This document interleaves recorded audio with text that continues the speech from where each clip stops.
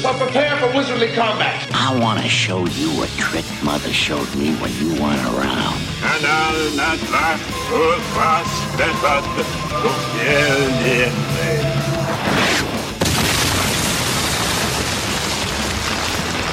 Welcome to Spellburn, a podcast covering the Dungeon Crawl Classics role-playing game and old-school adventuring. It's time to party like it's 1974.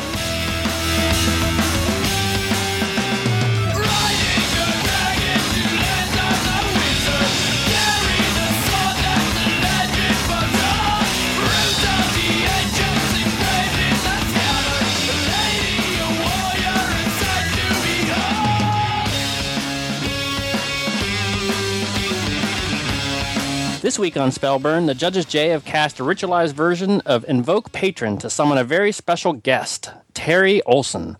Terry has written several Dungeon Crawl Classic adventures for Goodman Games and even contributed a letter to the Monster Alphabet. So with that, let's welcome Terry to the show. Hello, everybody. Terry. Hey, glad you could join us tonight. Thanks for having me. It's a No treat. problem. Cool. So with that, let's roll it on over to Tavern Talk, where we talk about what we did in gaming this past week.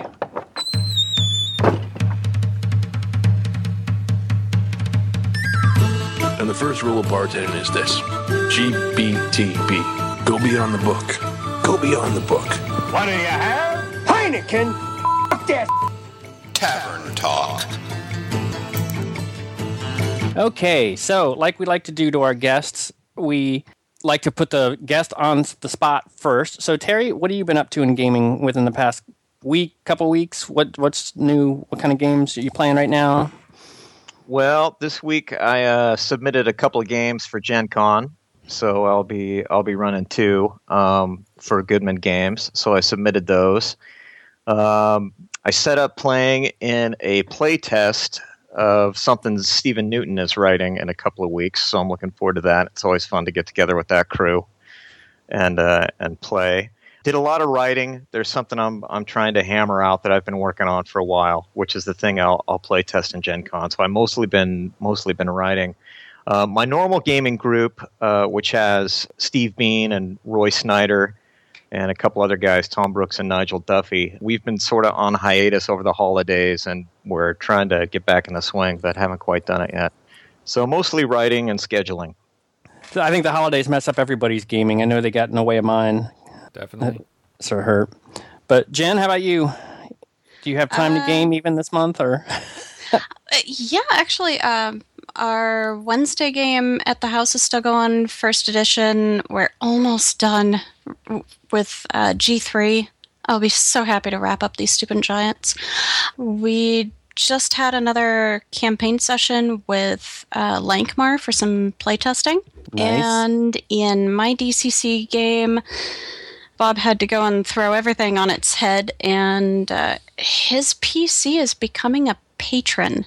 So that'll be interesting next week.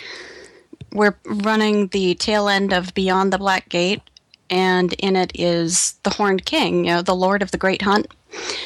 Yeah, someone thought it would be a good idea to take his crown, and someone else thought it'd be a better idea to kill him while he wasn't wearing it. So, yeah, that'll put a few kinks in the works, but I think after this one, we might be taking a small hiatus so we can get some other stuff play tested. I just finalized my events for GaryCon, so I need to run those through a few tests before I bring them on the road. Cool. Sounds like you've been pretty busy with gaming then.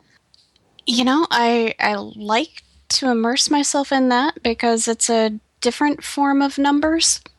Oh, yeah. It's like editing. I really appreciate getting to play with letters instead of numbers all the time. Down the line, Job?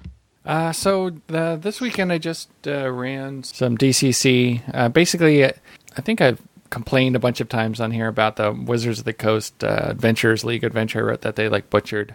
So I ran once or twice. Yeah, so I needed something to run, and I was like, oh, you know what? I'll run that since no one's ever gotten to play that. So we did a DCC version of it, and we did. Let's see, I let people just dig through my crawls and make some level 2 adventurers. So we had one bard, which is Mike Lowe. I don't know if you know him from Google Plus. Oh yeah. Yeah, but he moved out to Seattle, so we've been hanging out a little bit. Oh, cool. Yeah, so he played the bard. He was really good. He was a good bard. Let's see, and then we had an elven rogue from Crawl 10, I think it was. And so those played pretty well at the tables. It was a lot of fun. We didn't do the dwarven priest of Jeffries. Aww. So, yeah. I tried to get someone to roll up, but someone had already brought a cleric that was already at level 2, so we just used that instead. Yeah, but it wasn't a dwarven cleric, right? No, it wasn't a dwarven cleric. Man.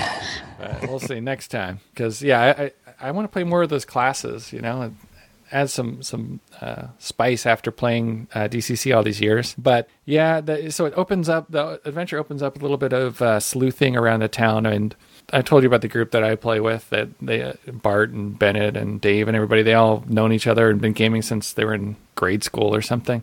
Yeah, they didn't really follow any of the clues. They just, at the first chance, just wandered out of the city and started traveling along the river. Then they just started killing children and... God. Murder hobos.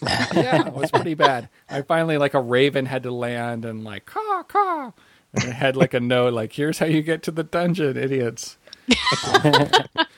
So they finally got there. We played for 5 hours and we didn't get halfway through. So maybe Wizards was justified in cutting down my 29 room adventure.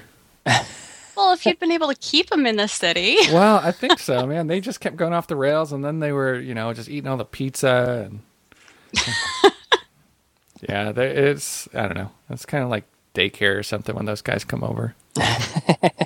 It's nice to have a bunch of guys you've been playing with for a while, though. Yeah. I've been playing them for since I moved here, I don't know, 5 years or something.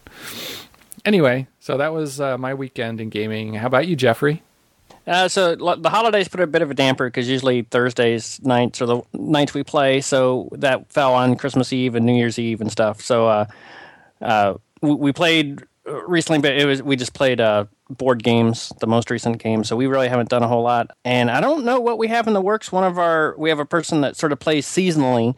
I think he's going to run something, but he's going to surprise us. So I'm not sure if it's going to be something fantasy or something. I don't know what it's going to be, but that should be starting next week or the week after. And we'll see how that goes. But yeah, the holidays kept us all pretty busy, so I didn't really get a chance to play with the group. Bummer. Yeah, I know. The holidays, all that time, you'd think we'd be able to find the time to do it, but it just didn't happen. So my week was pretty laid back. So I think that wraps up Tavern Talk. Let's go ahead and summon some emails. You've got mail. Message for you, sir. Summon email.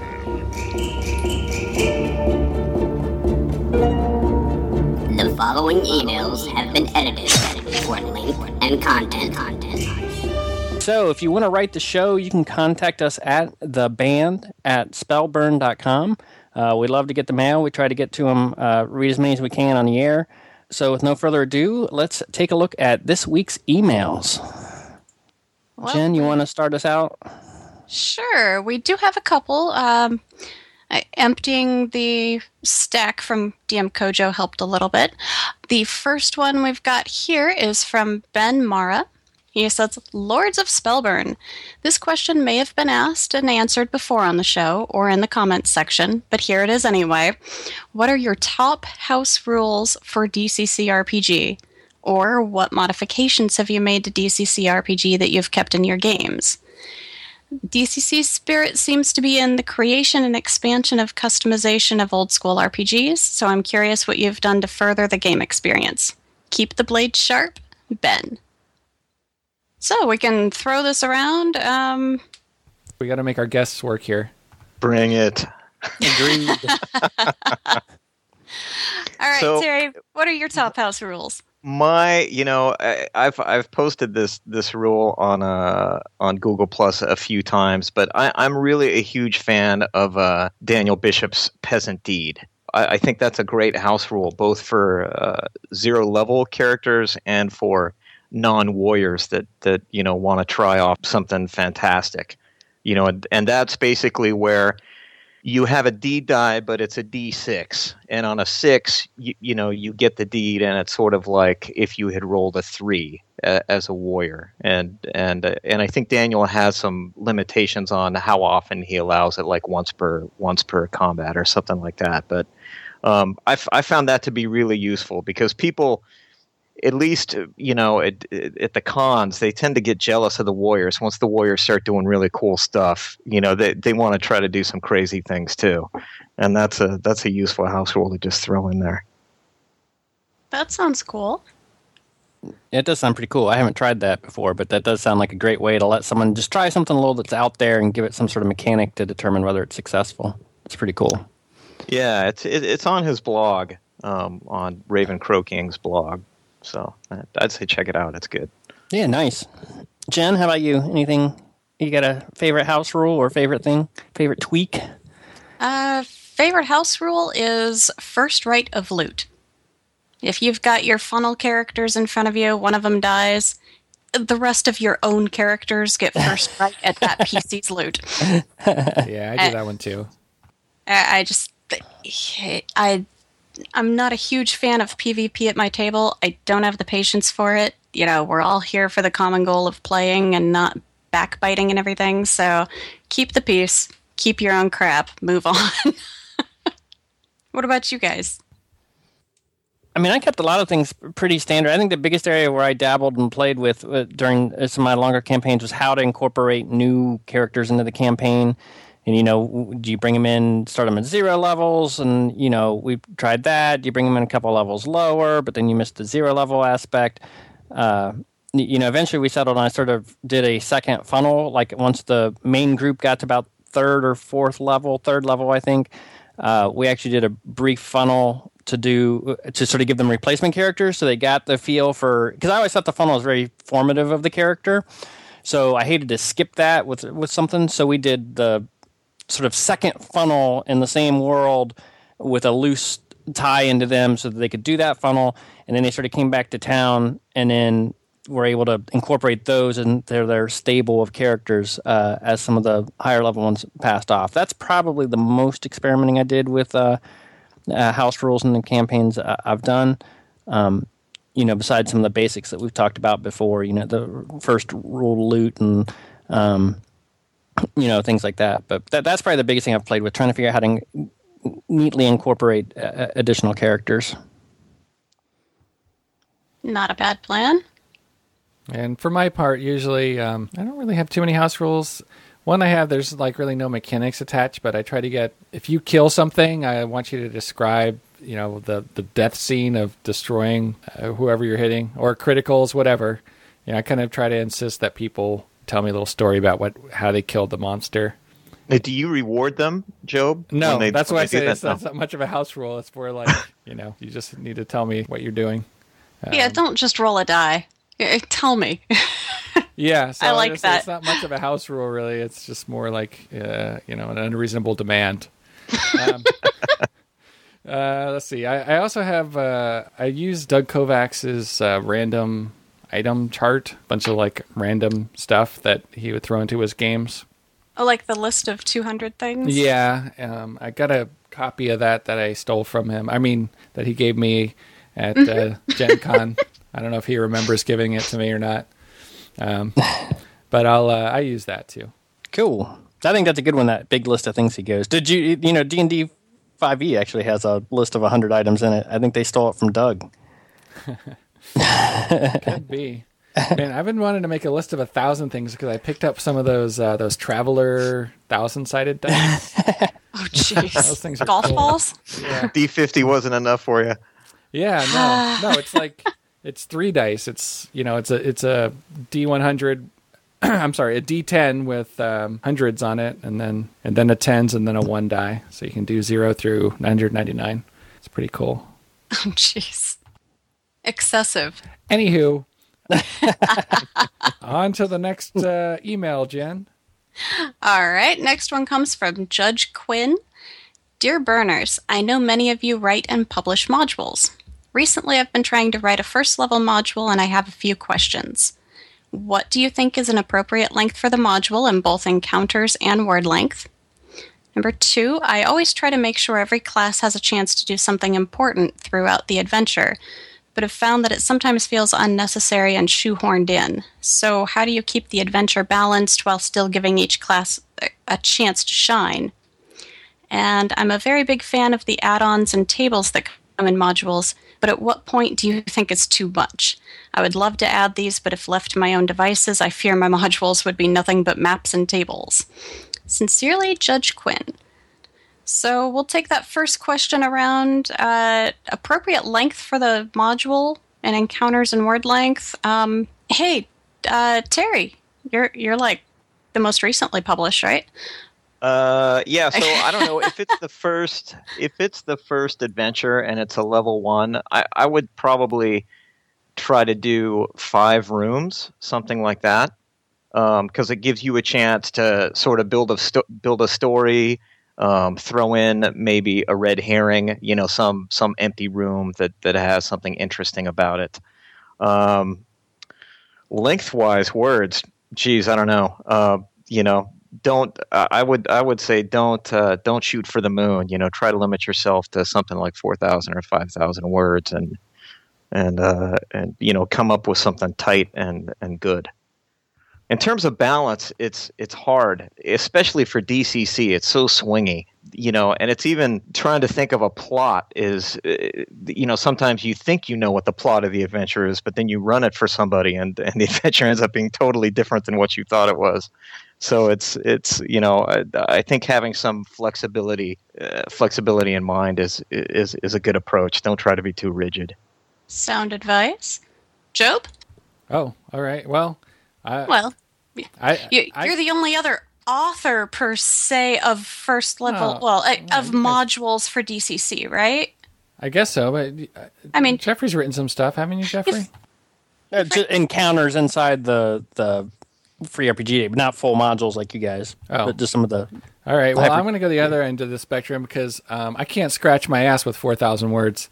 So I would say go for 10,000 words. I don't know the number of encounters, but as many encounters as you can fit in 10,000 words, I guess.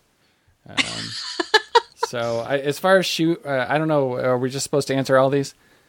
As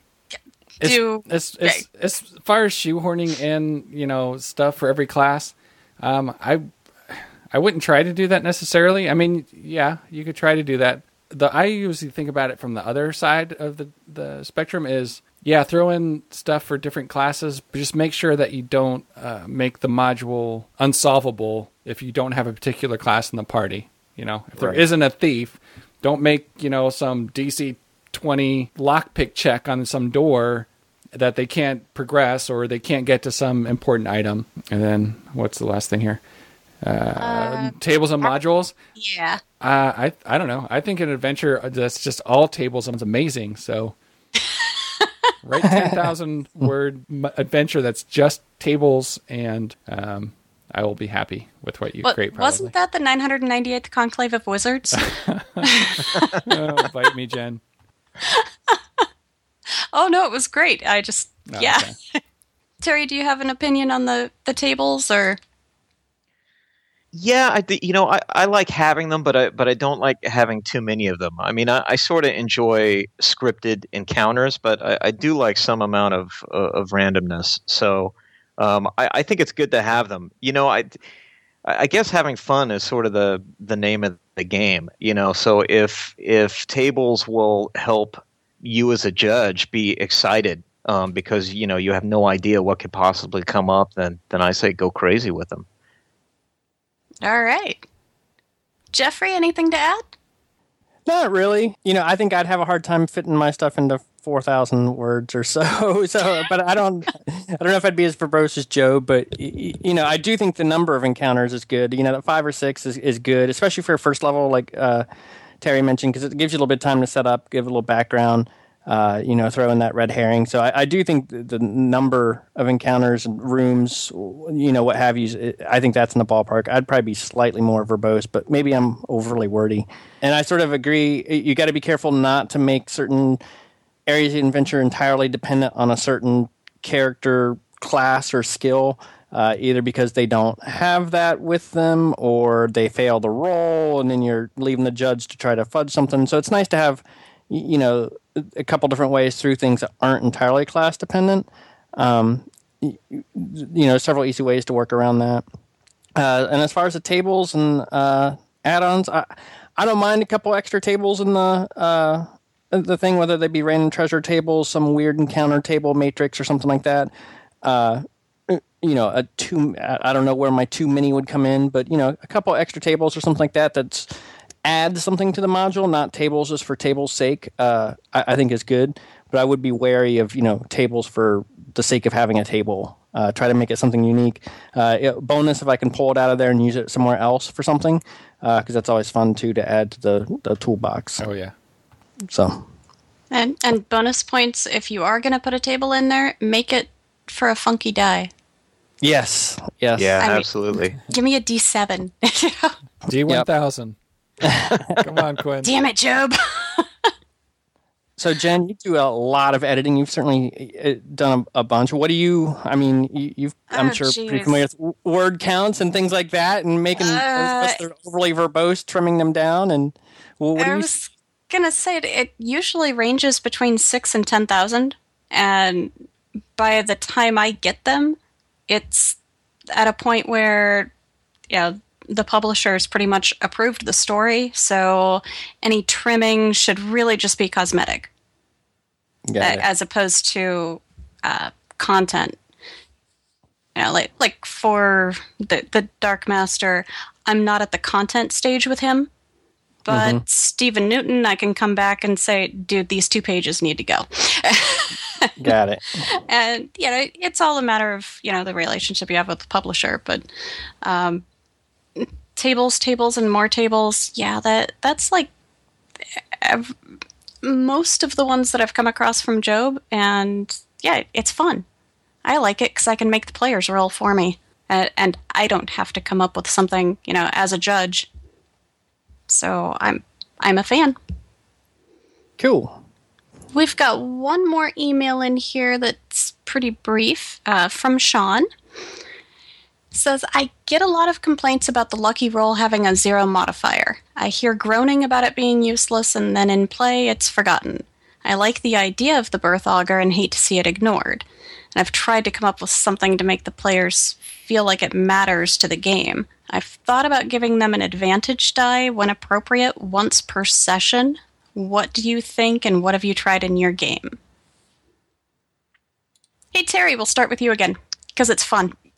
I don't know. I'm not a fan of that. I sort of think that the luck modifiers are special. So if you have a birth augur and you have a luck modifier that to utilize it, that makes that character kind of special. I think there already is a luck mechanic in place. And there's a lot of things you can do with the luck mechanic, and certainly.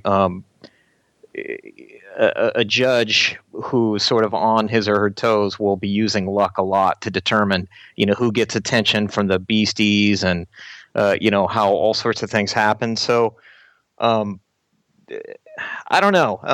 I guess for me, I wouldn't overdo it. Now, I can imagine my players not liking that answer, because as a player, I'm sure I would like to use luck as much as possible. But I sort of like the way the birth augurs are implemented as is. Boring answer, I guess. I'm actually in agreement with you. I think it's okay if you end up not having a modifier to your birth augur. That's that's how it is. And like you said, it makes it a little bit more special for the people that do, which I think is good. It sort of gives that bit of a reward mechanic. And then there's plenty of ways to still use luck even if you don't have a modifier to the birth augur. So I probably wouldn't go out of my way to try to resolve that, but a lot of that's because I don't see it as an issue. If for Sean's games he sees it as an issue, I think his solution, if I were to choose a solution, I could see that being reasonable, his advantage die option. But yeah, for my game, I didn't see it hugely necessary. I guess, if someone was really adamant that they wanted it, I would probably make it random. Like they have their birth augur, but whenever they use it, they roll a D3 and they flip a coin. If it's heads, they get plus that D3 result. If it's tails, they get minus that D3 result. So over time, it's going to really be like they have a 0 modifier. But at any given time they use it, it could help them or it could hurt them, and they just won't know till they do it. That's sort of interesting. Gives them something to do, but not always it's not just a gimme. It's still a bit of a risk, but gives them something to do. That's neat. Right. Just come up with that on the fly? Yeah. I like it. All right, take it.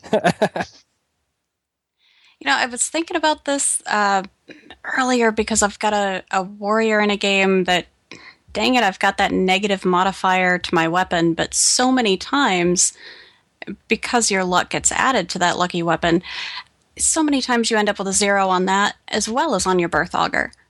So I was thinking if somebody made enough noise about it, I'd say, hey, give me a luck roll then. If you succeed, then we'll roll a D3 and we'll add that number to your birth augur or to your lucky roll. If you fail your luck check, we'll add the negative.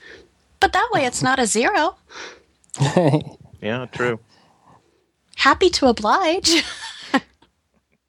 Job, what about you? I just prescribe to if it's a negative, turn it into a positive, and you're done. If you have negative luck in whatever your birth augur is, then you get the positive instead. Wow. Mr. Nice Guy, what happened to making children cry? Come on. Yeah, that's almost more blasé than just leaving it as a 0. That just means he plans on. No, if it's a 0, leave it as a 0. If it's negative, then make it a positive instead. What, just to make the players happy? Make them feel special? No, just so the birth augur, comes up more often. Because... Well, negatives could come up too. Yeah. I guess I'm just a softie. I guess. I'm not used to that response from you. Holy cow. Yeah. You okay, man? I do have a little bit of a temperature. I'm guessing so. Oh, that's funny. Okay, I think that wraps up the emails for this evening. Again, if you want to write us, you can write us at theband@spellburn.com, and we'll fill that mailbag up, and we'll get to your email on the air. And with that, let's continue with the interview with Terry. I sent my elf spies to find out what was happening. If I were creating a world, I wouldn't mess about with butterflies and daffodils. I would have started with lasers. 8 o'clock, day 1. Sorry.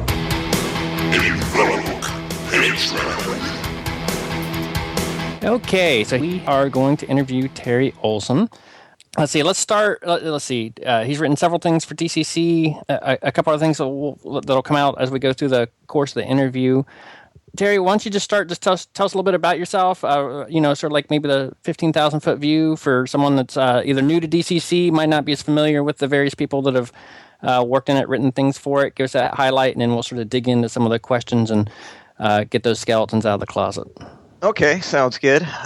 So I started playing DCC, I guess, in 2011 or 2012, and somewhere around there, Goodman Games ran a mystery map competition. I had thought, I hadn't done any writing actually before that for RPGs at all, and I thought, let me give it a shot. I submitted this adventure, and it was, I think, 1,000 word. You had to write 1,000 words and complete this map, and I ended up being one of the runners up, and some dude beat me, and ended up writing The One Who Watches from Below. Now, there might be some angst here, some bitterness. Not at all. It's a fantastic adventure. So I think the runners up got approached by Joseph and just asked to pitch a couple things, and so I did. I pitched a couple things, and then from there started writing on a more regular basis. What did you pitch, if I may ask?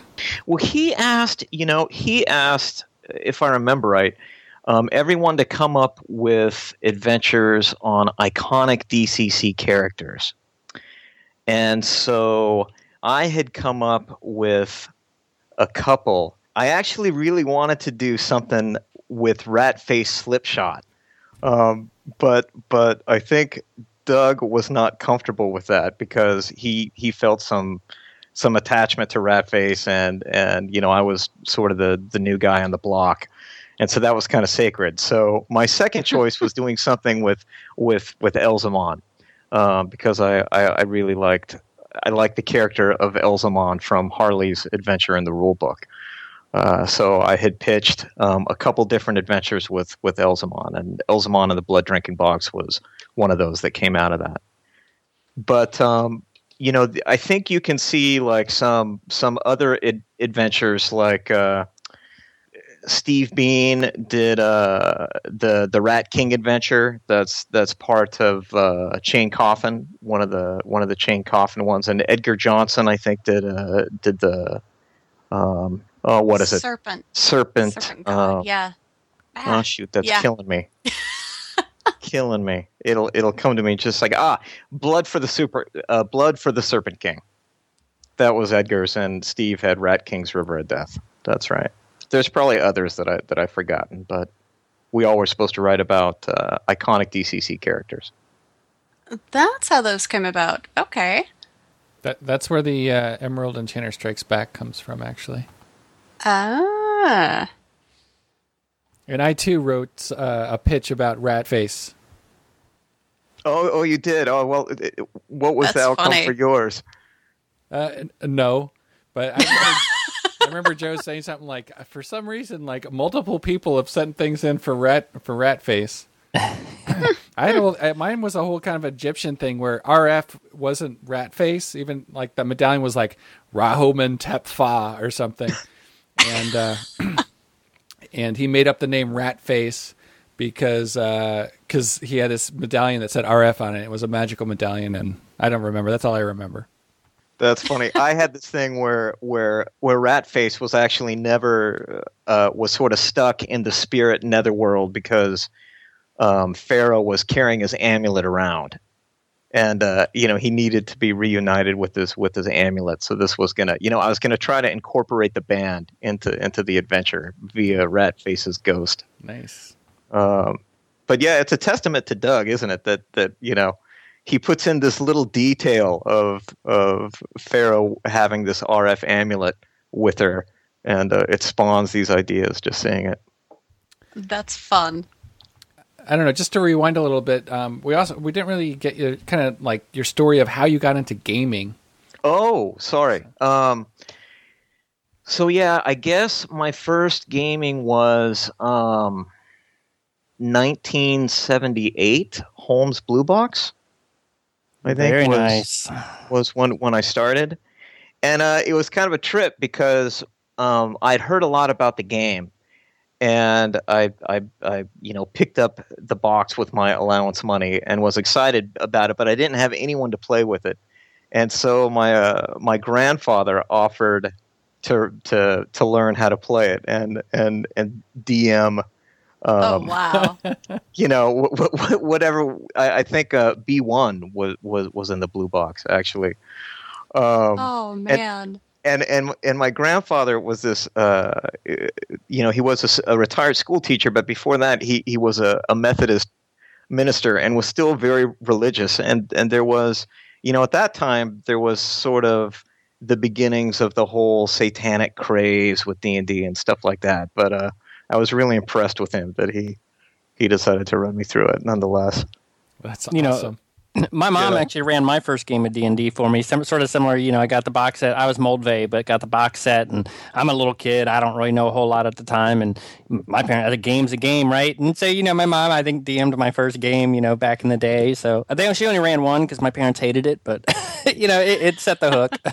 Yeah. That's hilarious. It's cool. It's it's funny how hard it used to be to find people to play with. These days it's a piece of cake. But God, man, it used to be really tough sometimes just to find a normal group of people. You'd go to the hobby store and, put your name up on a list or something. Where are you finding normal groups of people? Yeah, I was going to say. Well, I mean, now with online games and Roll20 or, I guess I shouldn't say, I don't know what normal is, but it's a lot easier to find a game, I think, than it used to be, right? You don't agree? It took us a couple of years to cultivate our little group, but I think it's also a population, geographical based thing too. You're up there in the Bay Area with all these people who already play DCC or are already into it. No, not so much here. If I was still in Vegas, drop of a hat, no problem. That's interesting. So after your Gramps TPK'd you in the Moat House, what did you do? What came after that? I'm loving the pictures Ace is painting, man. Take that. Well, just a lot of AD&D, AD&D, and then second edition. I played for a bit, but then I sort of lost interest, and I popped back in for a little while for third edition, and then sort of faded back out. With D&D, it's sort of been a few years playing, and then a couple years fading out, sort of as I got older. But mostly D&D. I never really branched out into other systems. Just didn't really have time or make time for that matter.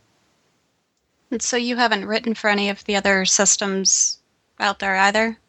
No. No. It's funny. I used to be a musician, and so I had these delusions of grandeur of making a living as a musician, and for a while I did, but it was pretty hard, especially in the San Francisco Bay Area. It's not so easy, and if you're a gigging musician and you ever want to own a home, it's super duper tough. I was gigging all the time, for a long time, like 4 or 5 nights a week. And so there just wasn't a whole lot of time. But eventually I moved on and became a physicist. And so, that's how I earn my daily bread these days. So that gives me a bit more time.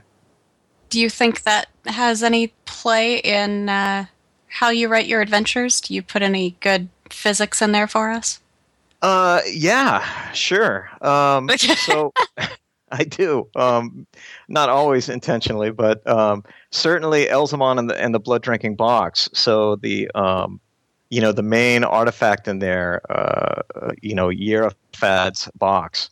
Yerafad is an anagram for Faraday, and that box is a Faraday cage, which is a thing from physics and electrostatics. And so, a Faraday cage keeps out electric fields, and so I wanted to come up with something that imprisoned or kept out chaotic things. And so that's where the idea for the blood drinking box came. Nice. Oh, wow. Yeah. Making us all feel dumb over here, man. Have you read his Dice article? I know. Sorry. I was reading that, and I'm like, oh my gosh. I'm like, holy cow. Well, you guys remember Terry was the one that fixed my my halfling two-fighting weapon attack. I remember that. Yeah. I just added to it. I didn't fix it, Joe. I just added to it. There was nothing wrong with it. Formulas, man. I didn't think of a lot of things, and Terry was just like, whoa, well, all these things. I do remember that. Oh, man. That's funny. So you said you played mainly D&D, but then you switched to DCC. How'd that happen? God, I'm trying to remember. I saw an ad, was it 2011, 2012? There were these DCC ads that, same thing that's at the back of the book. You're a Reaver, you're a Cut Purse, you're a Slayer, that whole thing. And I saw that somewhere. It was just some advertisement. I don't even remember where. And I was like, oh, that sounds pretty cool. And so, I picked up the rule book, and, it's the same story that you hear a lot of people say where all of a sudden they get that spark that they got way back when, sort of like discovering a new game. And so, yeah, that's what happened. I read the book cover to cover. I was just so stoked on the system, and I was really excited about Mighty Deeds and Deity Disapproval and the luck mechanic and the way spells worked and corruption and mercurial magic and unique monsters, all these sort of mantras of the system that I thought, ooh, got to play this. And so the first game I played was run by Joseph at Pacificon. And I met Steve Newton there and re-met Steve Bean. It ended up Steve Bean and I were in the same graduate student housing at UCSC, but we had forgotten that. That's funny. Yeah, isn't that crazy? Very cool. So, and then you said your first time really writing was for the contest. So, I mean, all these years of gaming, and then you chose this moment to start writing. What triggered to go? Oh, hey, here's this contest. I'm gonna go write. I mean, what triggered how that? Yeah, thanks, Jeffrey. I was going somewhere with the music comment, and I never quite got there. So, the playing as a musician gave me like a serious creative outlet. I did a bunch of writing there, and I guess I stopped playing maybe 5 or 6 years ago for various reasons, and I really didn't have a creative outlet, so that's sort of been building, and I think writing has been giving me a good chance to channel that creative energy somewhere. Very cool. Yeah, I was curious how that part worked out. Yeah, and I do a lot of writing for my job, but it's scientific stuff, and it's a totally different style of writing, and so it sort of doesn't really count for the creative juices. Yeah. Well, let me jump in there then. So, do you have what's your favorite adventure, or do you have a favorite adventure from any system? This is going to sound like I'm kissing up to the boss, but I really, really like Emerald Enchanter. The tile monster. Spoiler alert, the yes, tile that is my favorite one. That is just so freaking cool. I really love that beastie, and I love the finale at the end of that adventure. It's just there's so much going on, and it's a cool thing to run. So if I had to pick one favorite, I would probably pick that. But a close runner-up, I think, would be the Purple Planet. I really, really like the Purple Planet. Forget anything that I wrote. Just DCC 84 in and of itself, I think, is fantastic. You have this hex crawl, and it's really not a lot of words. I mean, when you think, I don't know how many it is, 30,000 or whatever Harley put in that, but for the number of words it is, it's just so thick with adventure. I mean, it's thick enough that Joseph contacted the rest of us to help for the Kickstarter, and it was so easy to be inspired and just write a bunch of stuff from that because it was so evocative. So that's probably a very close runner-up for me. But there are so many great adventures. It's hard to pick a favorite. I tell you, I have an underdog favorite of third party adventures. I think a great one that doesn't get enough attention is the Vertical Halls. Have you guys checked this out? Gabriel Garcia Soto's adventure. Oh, this is from is that the one that was also published in Spanish? Yes. Yeah, that's from Okay. the Spanish contingent there. It's digest size. It's got a 3D image on the back that you can use 3D glasses with. But it's a really cool adventure, and it's got a great hook, and it's super duper fun. But I don't see it getting much love. So if I had to pick a favorite underdog adventure, I'd probably pick the Vertical Halls. Yeah, I got to check that out. I know we picked it up at Gen Con. I guess I just haven't gotten around to that part of the stack yet. Crap. Yeah. There was a big stack at Gen Con. Yeah. Note to self. Writing that one down so I hit it this week. Well, in that vein, who would you say is your favorite Appendix N author? Or what would your favorite Appendix N work be? I guess it'd be a close tie between Moorcock and Leiber. I really like the Lankmar stuff, and I really like the Elric stuff. So those are my two top guys that I like to read. But I really like Lovecraft. Mountains of Madness is one of my favorite stories. All the Barsoom stuff, all the ERB stuff is great. Vance is great. Yeah. Yeah, with all of your Purple Planet writings, I was expecting Burroughs to be higher on the list there. But yeah, maybe he's homework now. So it's funny though with the Purple Planet. the setting was already there, so it wasn't like there was a need to do a whole lot of mining of Appendix N to Appendix Nify it. It sort of already came Appendix End. I mean, there were little things that I know personally I did. I can't speak for the other guys to dip into Appendix N, but I had to think a lot more about Appendix N stuff for Elzamon, for example, what stuff I was going to draw from there, because that was sort of fresh and there was no campaign or world associated with it. Well, very cool. What do you think makes for a good adventure? Well, I am still learning how to do a good adventure. So the two things there's two things that I always try to do. Well, maybe three. I guess the first one is I try to include like a major meaningful choice for the PCs, something that is going to hopefully divide the party.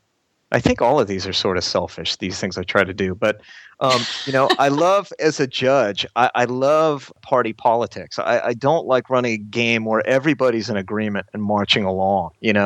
I really like for there to be some tension and not PvP like Jen was talking about, but more I want this but you want that. How are we going to work it out?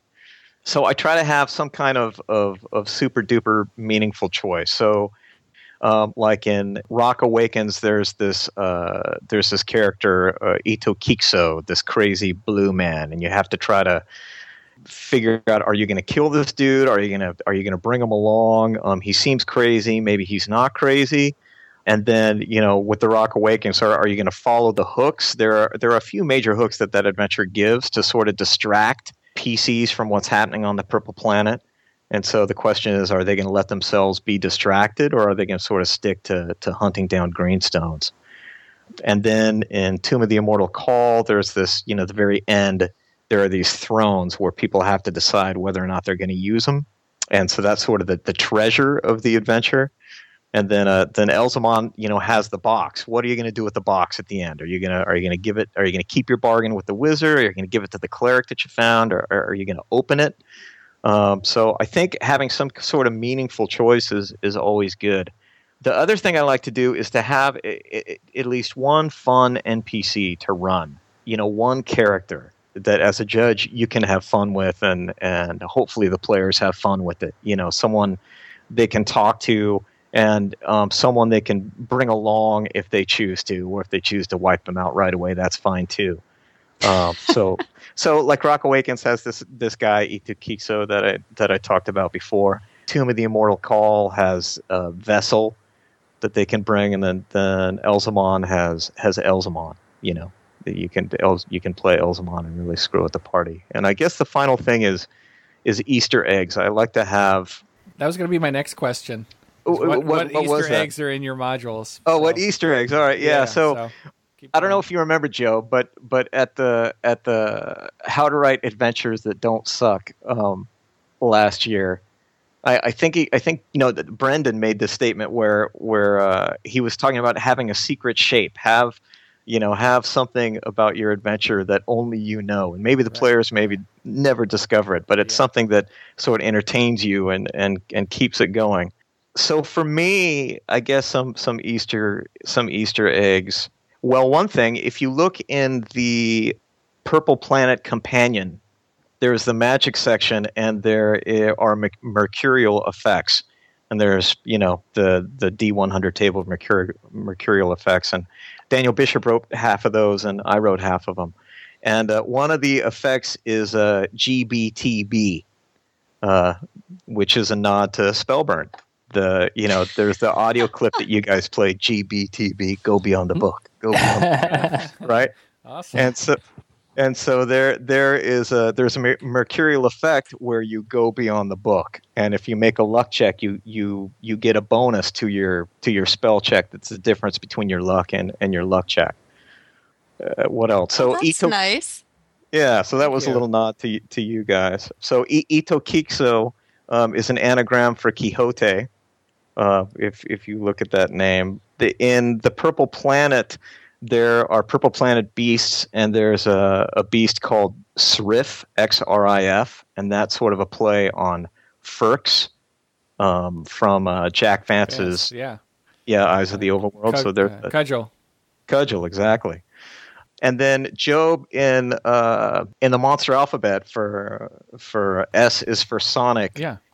There is one of the effects I wrote. There's Elgad Lazifrel, who was I describe it as some creature or something that could make notes that would shatter different materials. And that Elgad Lazifrel is an anagram for Ella Fitzgerald. And so that's from the Is It Live or Is It Memorex commercials where she would sing and the glass would shatter. Wow. Oh, man. So little stuff like that. I like putting in little things. Which is also perfect for Sonic. Yeah. Nice touch. I want to throw in, too, that I had worked with everybody for their letters, but, none of the other people that worked on that book will listen to Spellburn, obviously. So then I feel safe telling you that, and I emailed you about this, that I really liked your entry the most. Oh, cool. Thanks. Like, you just brought it, and I really liked that S is for Sonic, one of my favorites. Well, again, I mean, the book was already so strong, like before I wrote that, I read the whole book, just to sort of get an idea. Oh, seriously?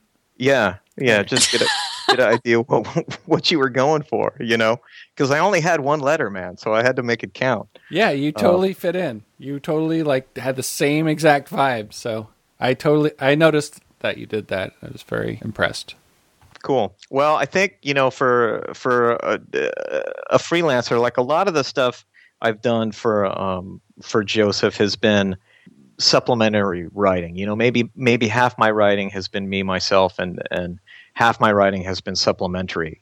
Like for Purple Planet, there's supplementary writing. For Monster Alphabet, for D50, and even for Lankmar, I'm doing supplementary writing. I don't know how the other guys approach it, but for me, it's super helpful to take the time and just read the whole stinking thing. Read whatever it is you're going to supplement. Take the time and get the vibe and try to understand what the main author is going for, and it'll probably save time down the line. Awesome. Well, looking forward to working with you again. Yeah. On whatever things come down the pike here. Are you going to do another alphabet? I don't know. No, I'm not doing any more alphabets. No way. No more alphabets. All right. No. Oh my God. Yeah, I've already talked about it. That went from I don't know. No. Nice, Job. Yeah, no, I couldn't write for like 2 weeks at all. I couldn't write anything. I could barely write my name like on a form that I had to fill in. I believe it. I had no ideas at all. I had no creativity. It totally sucked it all out of me. I actually the Mythos alphabet. Have you heard about that one? Yeah, I was just going to say I've heard rumblings of that. Yeah, so that was sort of my idea. I wrote back to Joe and I was like, "Man, you're doing these Kickstarters. Nerds love Cthulhu." I was like, "You need to do a Mythos alphabet, and here's like all these letters." I had all these ideas and I put it on there. And he's like, "Great, are you going to write it?" I was like, "Hell no." I was like, "I just think it's a good idea. I want you to make money." Jeez. Yeah, I was like, "I'm not contributing. Sorry." Well, nice. That will be cool when that gets written. Yeah, Brad McDevitt's actually working on that, and there was something in the Gen Con program guide 2015, so it looked pretty interesting. Yeah, nice. Yeah. Boy, that program guide is a beast, isn't it? It's pretty. The most recent one. It's amazing. It's all the good stuff. That's crazy big. The program guide. It's a good doorstop. Well, I mean, for how many copies did we end up with? Well, just value wise, I mean, there's so much in there. Oh, yeah. For the price. Definitely. Oh yeah. Yeah, I agree with that statement. I mean, I think the first time, what are they, like $20-$30 or something? Yeah. Yeah, $30. $30. Yeah. Yep. Maybe 2 years ago it was $20 and then 30, something like that. Yeah, and it went from like 80 pages to 200 and some. Yeah. The first time I was like, man, who's going to pay that for the program guide? And then I actually flipped through it. I was like, holy crap, there's a lot of stuff in here. Yeah. Well, it's like become the annual, I guess, sort of, right? Yeah, I think so. Yeah, Rock Awakens was actually supposed to be in the program guide originally. Oh. At some point during the process, Joseph decided to do the 84.1s and the just like Chain Coffin has a 83.1. I don't know when that happened, but originally Rock Awakens was supposed to be an adventure for the program guide. Yeah. Do you know what a 0.1 is? Do you? Because I haven't read one. I don't understand what the. I think.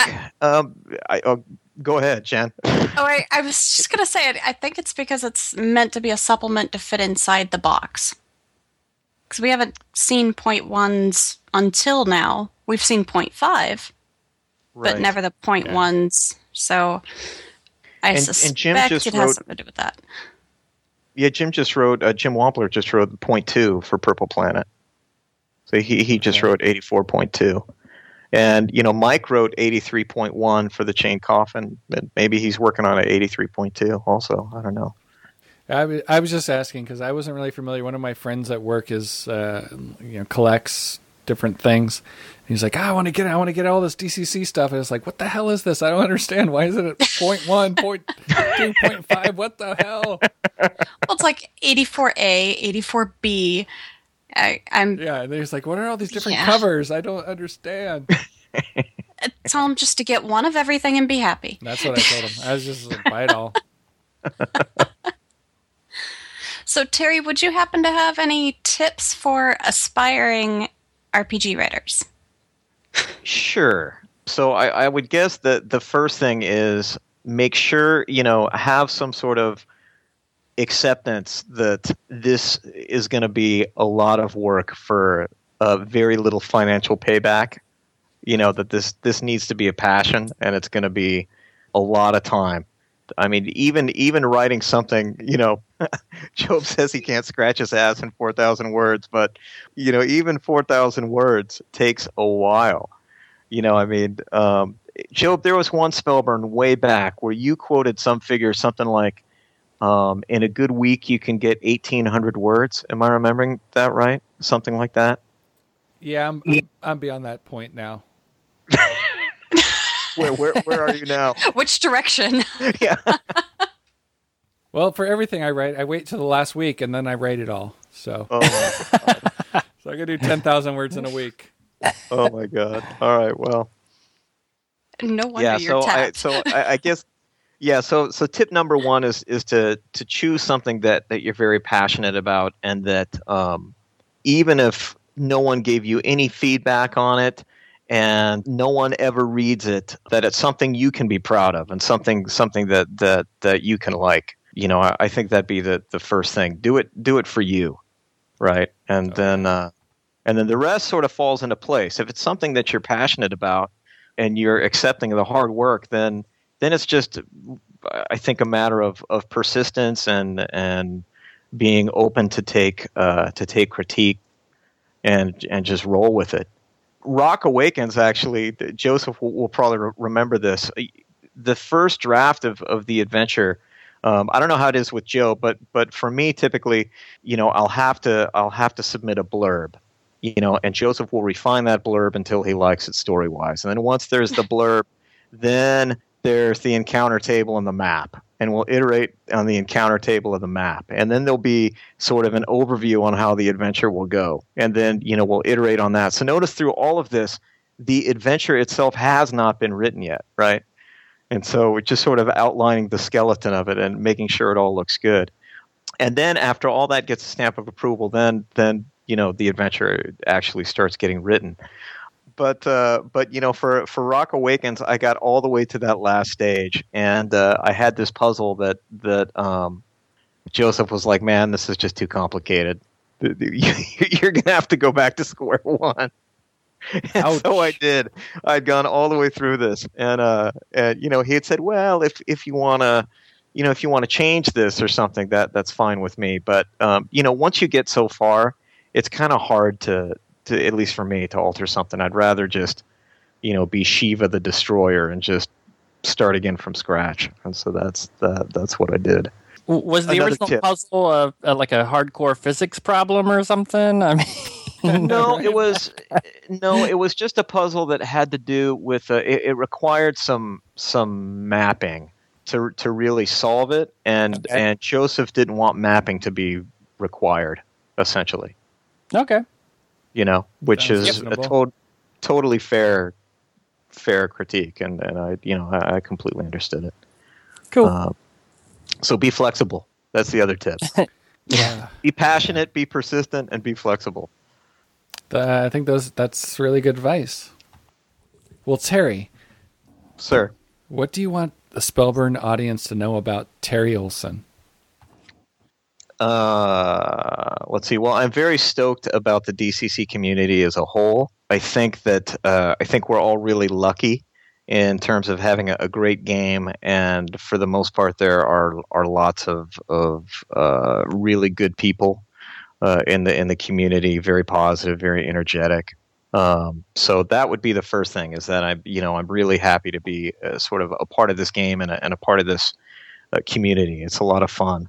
And I guess the thing that I like about writing these things the most is there's no better joy for me than getting a play session report and having it go completely differently than what I thought the adventure plot in quotations was.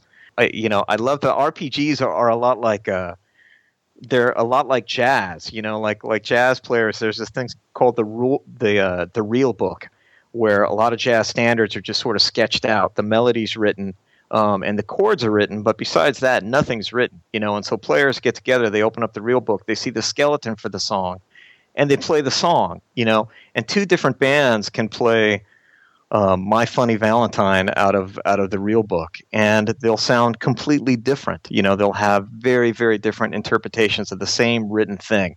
And I feel like adventure writing is a similar deal in a way.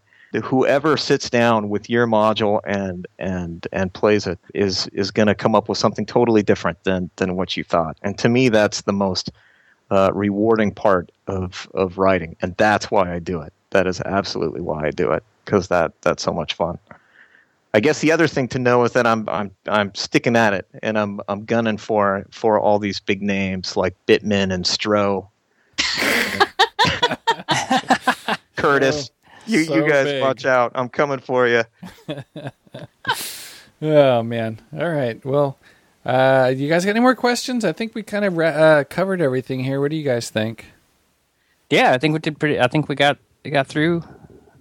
Yeah. Pretty much everything. Yeah, I think we got a show here. I think so. At least a few good sound bites. So thanks for joining us tonight, Terry. I appreciate you taking time out and talking to us and letting us ask you questions and go through it. Oh yeah, thank you. It was a lot of fun. Cool. So that's a show tonight. Thanks for listening, everybody, and we'll be back next time. See everybody. See ya. And thanks, Terry. Bye, listeners. Bye. Take care, guys. You've been listening to the Spellburn Podcast, copyright 2016. Bumper music is provided by the band Glitter Wizard and is available at glitterwizard.bandcamp.com. Follow the show on Twitter at Spellburn and our website at spellburn.com. Email questions and comments to theband@spellburn.com. Thanks for listening.